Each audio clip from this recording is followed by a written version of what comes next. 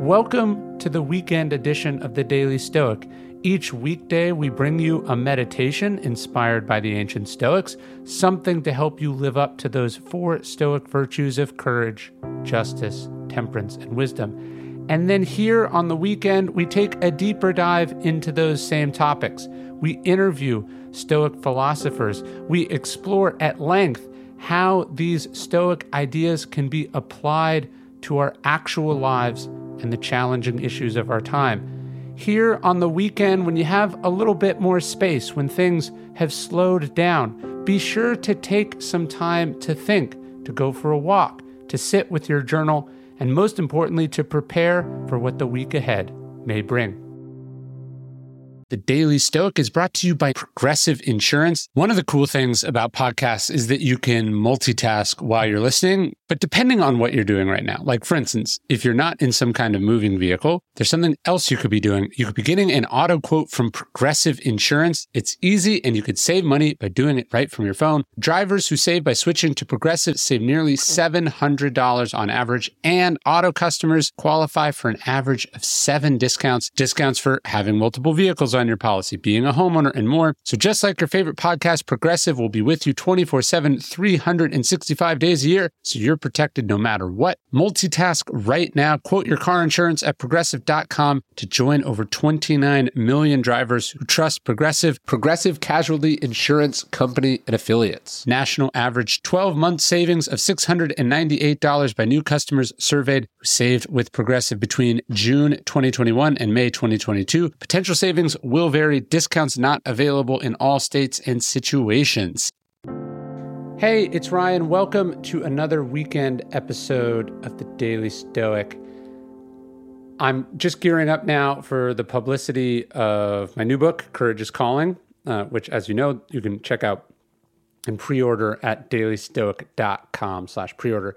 But anyways, as part of it, what happens is your publisher sends out, sort of letters and pitches to all these different people. And we heard back from a guy named Kenneth Cukier at The Economist. And he was like, hey, I'm interested in having you write something for The Economist, but I want to talk to you first.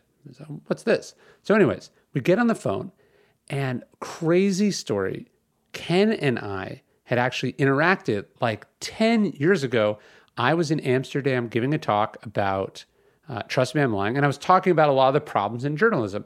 And Ken, I'll just say he hated my talk. We ended up getting in a bit of an argument about it. He came up to me after and he said, how could you say these things? How could you do these things? And we were just on different parts of the planet as far as how we were going on. But anyways, and I totally forgot who he was, and I assumed he never thought of me again.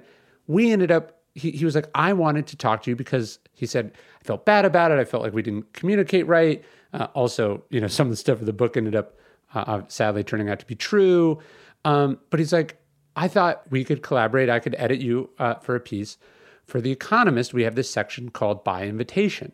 He said, and I said, I would love that. Absolutely no hard feelings. Clearly, you're a much bigger man than me to even have thought of collaborating after a little disagreement.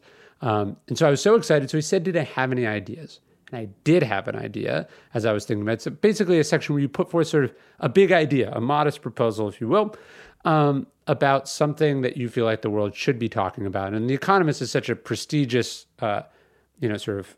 influential or influential for the influencers of the thought leaders of the world. What should these people be thinking about? And so I told him about this idea and he loved it. And we collaborated on a piece. I did a bunch of drafts. The piece I wrote was like 3,000 words. He very expertly whittled it down to about 1,000 words. And here we are. We have the piece. And it just came out a couple days ago. And I thought I would do an episode about it, riff on it a little bit. And I hope you enjoy it. The headline is Ryan Holiday on America's Missing Statue of Responsibility. And here we go. The Statue of Liberty was a gift from France to America, commemorating the two nations' friendship and a shared love of freedom. Completed in 1886, it marked one of the world's first and most successful crowdfunding projects.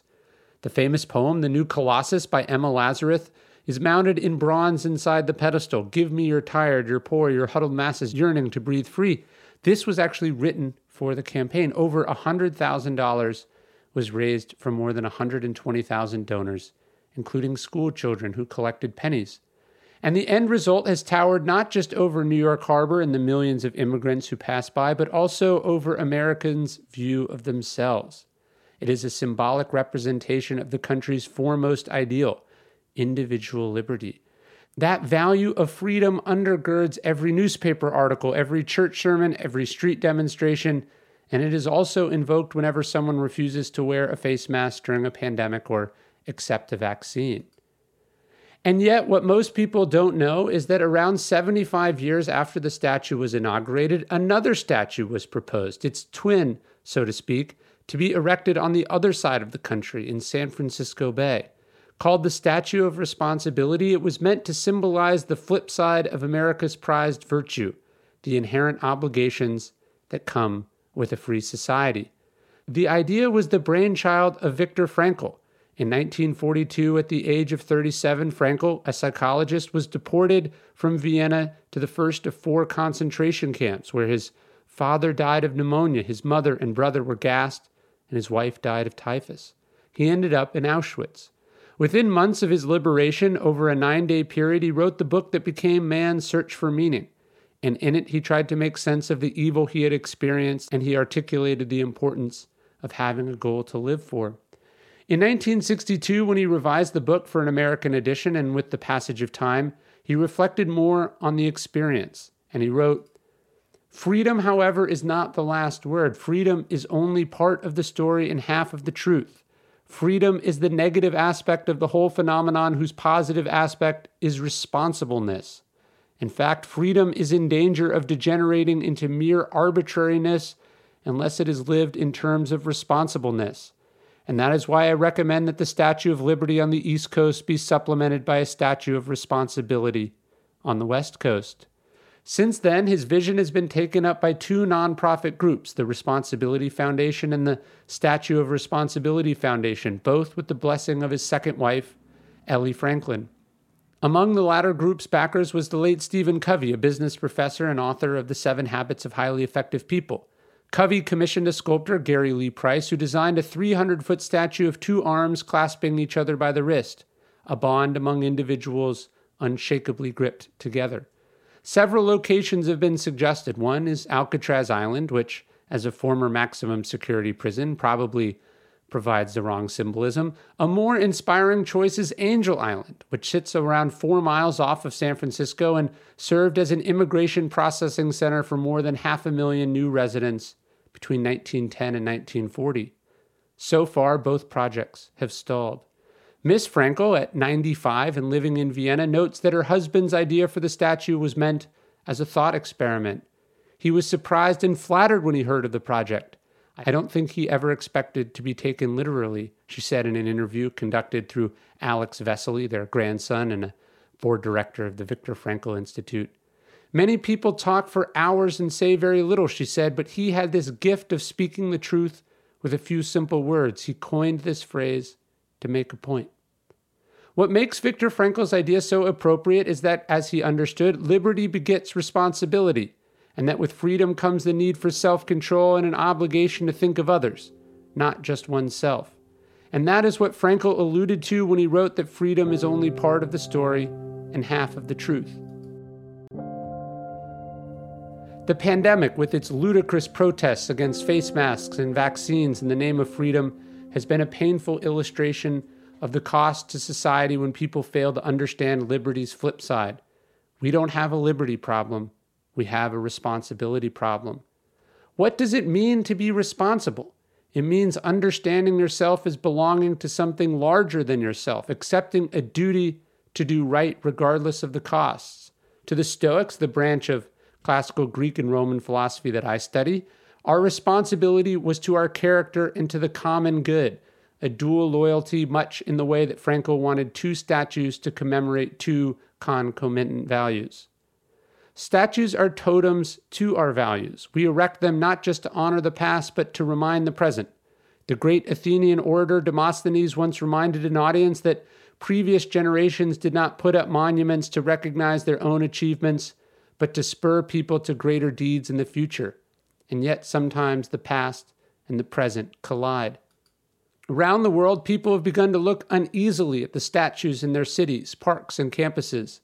In Belgium, some monuments to Leopold II, the colonizer king, have been removed. In Britain, a heavy bronze statue of Edward Colston, the merchant, philanthropist, and slave trader, was pulled down and pushed into Bristol Harbor. I was in New Orleans when enormous cranes removed the statue of the Confederate General Robert E. Lee, which stood near the entrance to the French Quarter. And I spent considerable time and money to remove a loathsome century-old Confederate monument celebrating our noble white-souled Southland from the lawn of a county courthouse in the small Texas town where I live. Although many of us can agree that statues of colonizers, murderers, and traitors should go, it has long struck me as peculiar that we have little sense of what should be there instead. America, in particular, has struggled to put up statues of late. It took more than 20 years to plan and erect the Dwight D. Eisenhower Memorial, a set of bronzes in Washington, D.C. The Martin Luther King Jr. Memorial in a park next to the National Mall is not even 10 years old, yet plans for it began shortly after his assassination in 1968. Likewise, when it comes to a statue of responsibility, somehow no one is willing to be responsible. It is preposterous. There are more than enough tech entrepreneurs on a single block in downtown San Francisco capable of funding such a project. What is needed is a sense of urgency and a sense of responsibility to do this for future generations, and for this one as well. As the French writer André Malraux is said to have remarked, you can judge a society by the monuments it puts up. Reading to my 4-year-old the wonderful children's book about the Statue of Liberty, Her Right Foot, by Dave Edgars, I was struck by his insight that Lady Liberty is depicted in motion, taking a step forward. Like him, I had seen the statue hundreds of times, but never noticed that her feet are not stationary, but striding. Liberty is on the move. She uses her freedom. There's no time for standing still. She's got work to do. So too, the Statue of Liberty should be active, symbolizing what we ought to do individually and collectively to act cooperatively on the major challenges of our time. We are humans, given a heart and a brain, and this makes us responsible, says Ms. Frankel.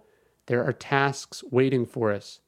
Amid COVID-19, some people ran away from their responsibilities while others ran toward them, selflessly, courageously. Millions did their duty quietly and without complaint and never ended up in the news. We should celebrate and immortalize the values that create a responsible society. We should bind it to our cultural consciousness as we did liberty. Those who proclaim their freedom but ignore their responsibility aren't being heroic, but self-centered and irresponsible. They are misusing the gift they have been given. And this is what lies behind Viktor Frankl's observation that freedom is in danger of degenerating into mere arbitrariness unless it is lived in terms of responsibleness.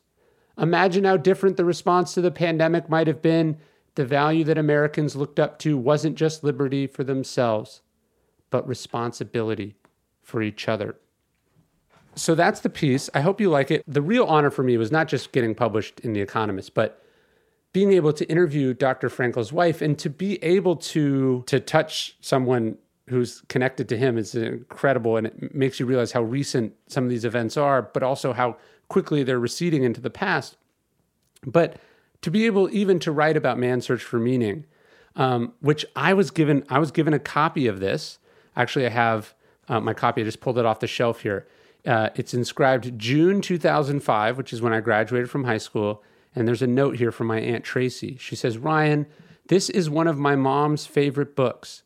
I find there is great value between these covers. I wanted to pass on a part of your grandmother to you on your graduation. Congratulations on your life path. We are all so proud of you. Love, Aunt Tracy. And I have here where I marked his thing about the Statue of Responsibility. This piece was such an honor for me.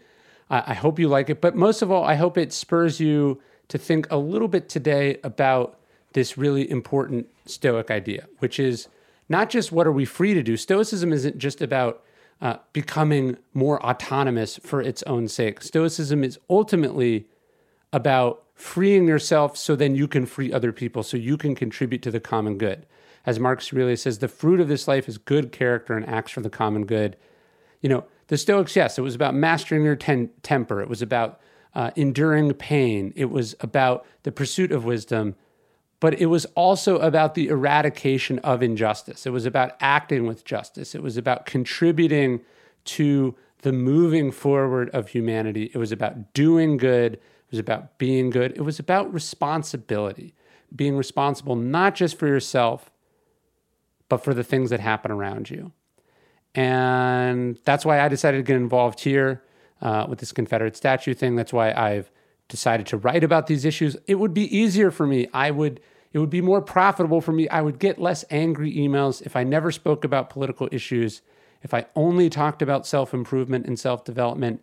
But that's not what Stoicism is, right? Marcus Aurelius says you can commit injustice by doing nothing, by neglecting your responsibility, by failing to act responsibly. You are complicit. You are violating the core and key precepts of Stoicism. That's what I wanted to talk about today. This pandemic we've been through has challenged us in so many ways, but it should make you more connected to other people. It should be aware. It should wake you up, as I said, to the costs of not caring about other people, of not caring about how our actions impact other people, and being ignorant of how other people's actions impact us and our own families.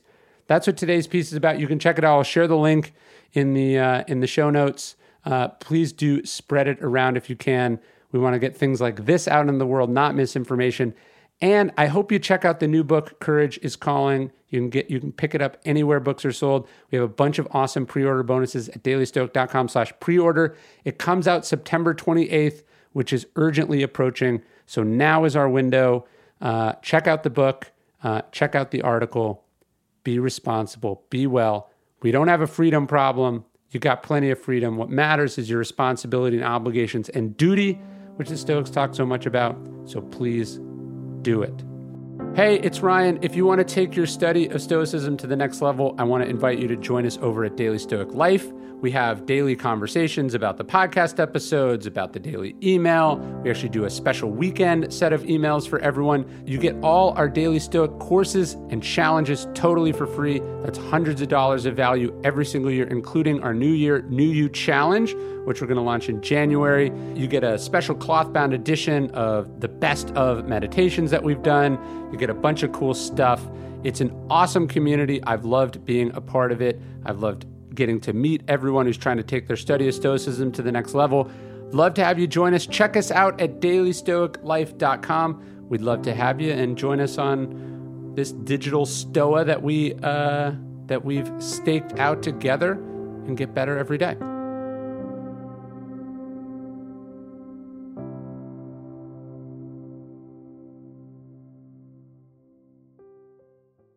Hey, Prime members, you can listen to the Daily Stoic early and ad-free on Amazon Music. Download the Amazon Music app today. Or you can listen early and ad-free with Wondery Plus in Apple Podcasts.